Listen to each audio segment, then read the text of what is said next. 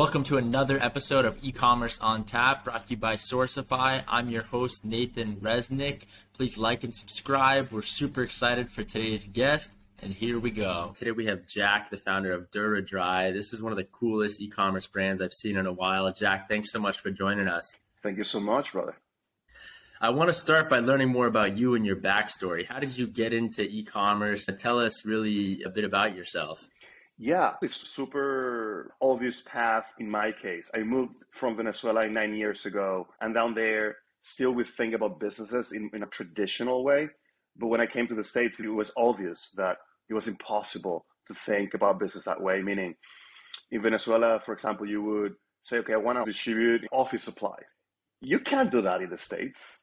Everything is taken by big corporations. So the only path that I saw, and the easiest path, was to go into the permission world, which is direct to consumer. So that's why I went that way. Got it. Makes a lot of sense. Is this your first time founding a business, or it sounds like you've been an entrepreneur for a while, almost your whole life? So I'm curious, what did you do before, and how did you come across the products that you've launched at Dura? How did you end up developing the products? Yeah. Fun fact, I've never had a job. Wow, there you go. I love that. Yeah, I've never worked anywhere except for myself. And at this point, I would say spoiled to the point that I don't understand what working on a schedule means. Of course, You're my first call, and it's 10 a.m. Eastern time. What people don't know is that maybe I stayed up till 1 a.m. in the morning doing stuff, right, for the business. But going back to your question, dude, it's a founder market fit. I used to sweat a lot. I see the problem very clearly. I know a lot of people that has it, and they just hide it very well. So I want to prove that there's a huge market that's hidden in plain sight, and I'm going for it. What were some of the that you launched before? Were they also e-commerce oriented, or were you more, like you mentioned, distribution? I love that you've never had a kind of real, quote unquote, real job either, because I haven't too. I've always been a founder and always run my own businesses, and it's an incredible journey to be on. So I'm curious, what other kind of businesses have you started? The States, dude, like I've had an Amazon brand that did drinkware products like protein shakers, stainless steel tumbler, and all that. I had an Amazon store that did diagnostic test kits, pregnancy, ovulation, ketone, pH, a bunch of that. I've had 2 or 3 Amazon stores doing arbitrage from Walmart to Amazon. Also that kind of just during the time it worked. DuraDry, I also have another GTC company that I developed on the side, but I just realized I don't have time because of DuraDry. I'm looking for a co-founder there. If you know anybody, let me know. Yeah, that's awesome. That's cool. So leading up to launching DuraDry, how did you go about the product development process? Because it's such a unique product. The branding is so well done, and your website is just really clean. I really like your website. So I'm curious, walk us through the product development process. What does that look like when you go to launch your own e-commerce? Yeah, product development when you're going to launch your own e-commerce brand. So it's so different in every category. Let's say in the category of durable goods or apparel or whatnot, the typical route in my experience is you try to domestically or in China. Sourcify for sure knows better about this. Kind of try to curate those factories to make sure that they're gonna do well by you, make good product, not gonna F you with the pricing, etc. Quality is very important. Ask samples from everyone, analyze the samples, iteration with only 2 or 3 suppliers, and then you rinse and repeat until you hone into one supplier. So that's a typical route. In care is slightly different, anything that needs to be formulated, because it's a process of much more in-depth iteration. Hey, this ingredient is causing white stains on the shirt. We have to remove it. Then this other ingredient is blocking this other thing, and it's creating a very thick formula versus a runny formula. So you have to change so much until you actually find it. And sometimes that takes years. Like, I'm not going to tell you that our products are perfect. What I can tell you is that they're much better than they were when we first started. So it's iteration. If you can summarize this is iteration. That's the key word here. Yeah, iteration I think is so important to product development, and the product that you launch with isn't going to be the product that you end up with, because you're always making your product better, and it's this constant evolution of working with your supplier, working with the right formulations, the scientists, all of that. It really can take a while to get that. There's so much back and forth. And I guess one of the questions that I have, when you go to that launch phase, you've got your samples, you maybe got your first purchase order done. How do you test your product? How do you start getting your brand out there? And a lot of our listeners want to start their own e-commerce brand. And one of the hardest parts is actually how do you build an audience and launch your brand and start getting sales? Okay. Just that there are so many questions in that huge question. So how do I test the products? At this point, we make a super small batch. I don't know, 20 to 30 units. I know very well our biggest critics because they email me, post on social, like very vocal. So I know them, I have lists of these customers, and I invite them to test our new formulas and help us inform what we need to improve. So I think that's part A. Part B, when it comes to mass production, I would say the following, and I'm sure that you're going to agree with me, Nathan. No matter how much time you spend meticulously inspecting your product, right, ensure that everything is perfect before mass production, there'll always be an issue when you mass produce for the first time, maybe second. Right. The issue might be small. Hey, the label, the color of the label is slightly off compared to the packaging. So next time we have to, and sometimes it's much bigger. Totally. There's a quality issue because when you take this bottle, it's beautiful, it's great, but you drop it from 4 feet high and it shatters. The plastic combination, because plastics sometimes are a mix, a blend, had a little more of this that makes it more brittle. So I would recommend going or reducing the MOQs as much as you can, even if you have to pay more, to test not only your market, but also to test the product itself. Totally. Hey, if you're going to sell a product, let's say for $10 and you need it to cost you, I don't know, $2, and maybe to reduce that MOQ, you're going to have to buy it at 5 or 6. Do it. Yeah. Then you'll figure it out. Yeah. And the keys here, like you said, iterate and test are so important. You got to iterate when you're developing the product. You got to test when you're launching the product to see what really works. Because the worst case scenario, and I know so many e-commerce founders, they want to go big when they're starting, but it's not the right mindset. You don't want to go big right when you're placing your first PO, because all of a sudden you're going to have so much inventory and there might be certain parts of the product you want to change, or certain things on the label or packaging you want to change. And when you have a big PO right off the bat, you can't just change those products. And so you see so many first-time founders falling into this trap of thinking, oh, I got to go big to really get going. But really, like you're saying, I think it's a super smart, like you said, to not completely focus on the gross margin right off the bat when you're starting, because once you have the product and once you have customers that love your product, you're going to be able to grow more and more. And so now I want to talk to you more about kind of the scale phase, because right now the e-commerce environment, it's pretty tricky. Everything that happened with iOS 14, it's hard to just launch ads on Facebook and Instagram or TikTok, whatever it may be. How do you go about growing a brand in today's environment from a digital marketing perspective? What kind of avenues do you think a brand that's maybe gotten that glimpse of product market fit and now they need to grow their audience, what route do you see a lot of success in? Yeah, I think to keep things super sincere and honest, I don't think that I've figured it out. I'm still figuring it out, okay? But this is my 2 cents about it.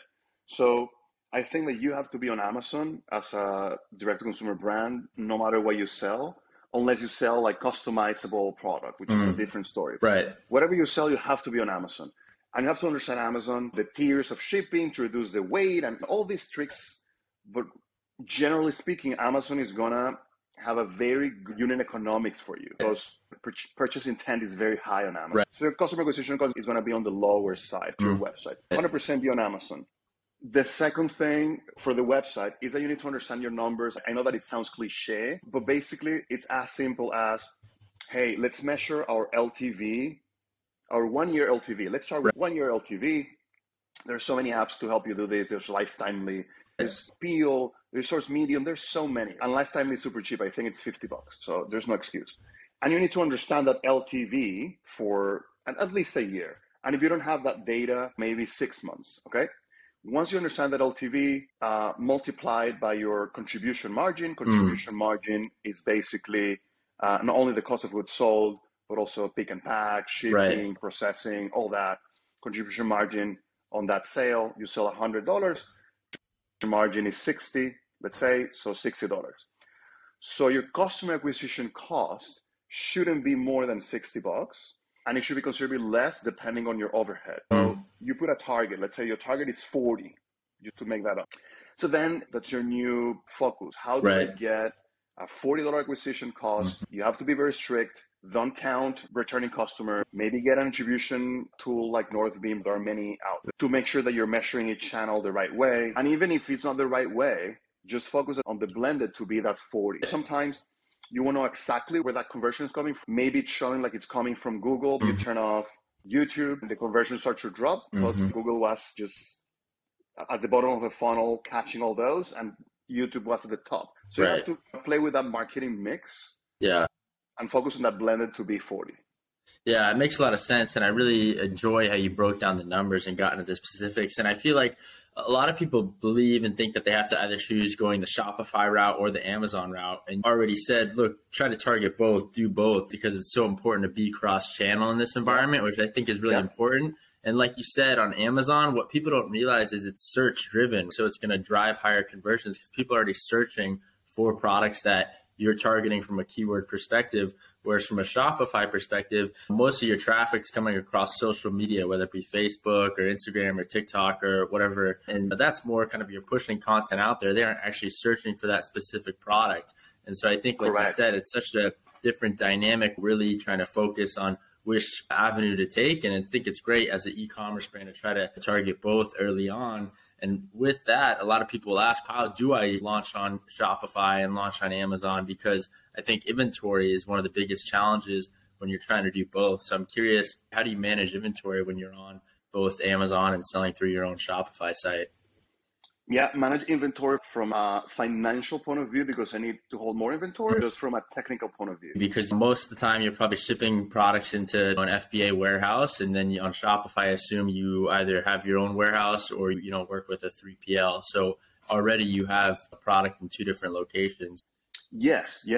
We hold product at 3 different locations. Soon it's going to be at 4, one being FBA, another one being our, let's say, centralized facility where we receive all the bulk from everywhere. We have to reroute stuff. And then fulfillment center or partner just to take care of everything from the website, all the orders from the website. The truth is that I've been looking for a software to do this. I've been able to find one.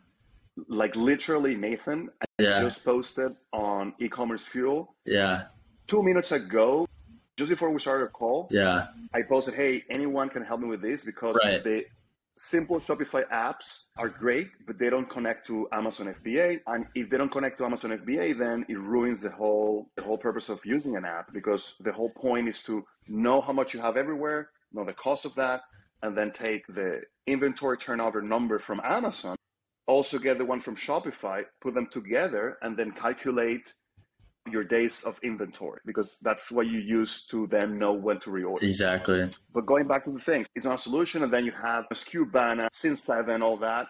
And I'm not going to pay $1,000+ to replace Google Sheets. Right, exactly. Yeah, it's crazy. In some sense, like you said, it's challenging for an e-commerce brand to run across channels like you're doing right now. And a lot of these software tools that try to make it simpler, they are very expensive. And you're swapping out Google Sheets for this tool. And it's almost similar. It can be compared to a tool like Northbeam or these ad tracking platforms that try to give you the blended ROAS very effectively. You could pretty much do that in a Google Sheet and just pull that data from Facebook ads or Google ads or whatever, and then calculate your blended ROAS that way. But these software tools, they try to make it easier, but some of them are pretty expensive. So I think you got to really justify. No, I agree with you, but with one caveat.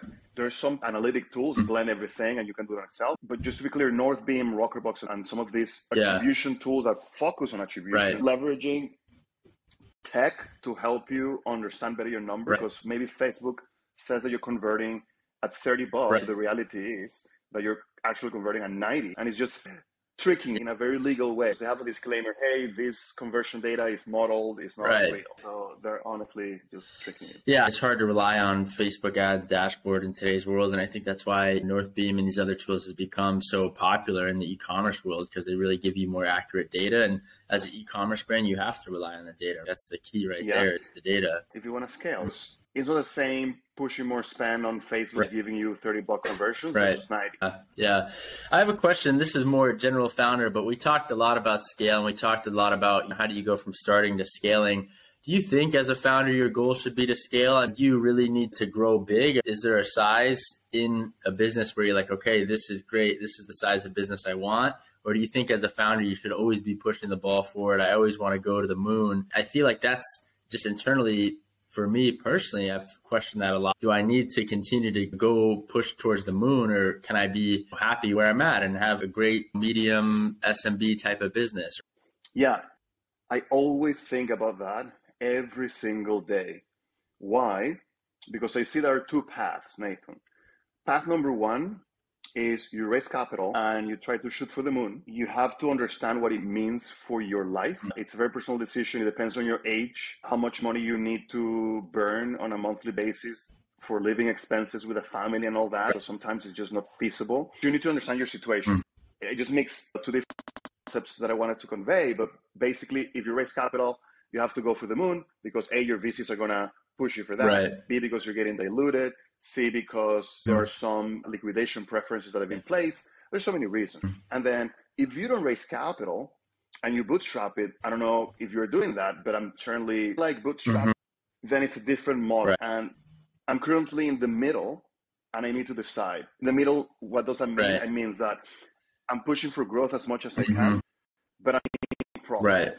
Okay?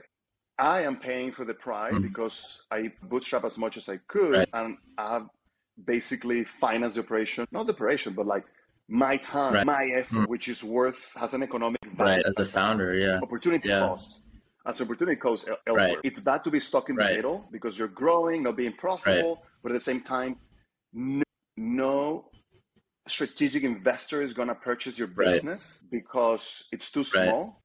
And that's where the big money is. Say, in my case, for Procter & Gamble to buy my business, I will need to be on a revenue of at least 30 million, and for them to say, okay, I see future there. But if not, then I think we're better off pushing for a natural growth, bringing home a few $100,000 or a few million bucks, run it for a few years, accumulate a few million bucks, then sell it to a PE for a normal multiple. And you're a million. You're not $100 million millionaire. You're a $10 to $15 million. Exactly. Yeah, it just depends what you want and what you want to do. And if you want to go the path of raising and growing and oftentimes burning money, or if you want more sustainable type of growth. So it's an interesting discussion to have as a founder, and it's something that I think about a lot. Jack, as we wrap up here, a question that I ask, which is the last question I ask, and it's a bit of a hard one, makes you think a bit, but what is one question that I didn't ask that you wish I had asked?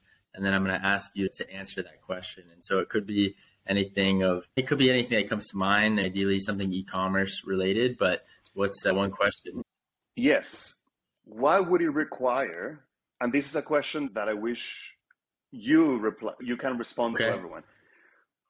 What's required to convince American companies to start sourcing their products from other friendly countries instead of China? It's a good question. I mean, I think number one, the margin and cost has to be there. So it has to either be on par or just a little bit higher than China. And this could be landed costs. So including the tariff and freight and all of that. Landed cost has to be on par. What do you think the difference is in cost? The delta needs to be? I think the delta needs to be within 5% or so around that. And I think most countries can get there, but I think the challenge that a lot of e-commerce brands has is, number one, finding a supplier that matches the capabilities of their Chinese supplier. Does that supplier source the raw materials locally in their area, or do they have raw materials coming from China or Asia as well? So I think that's a really good question. And I think a lot of production has been moving to Latin America and Mexico, but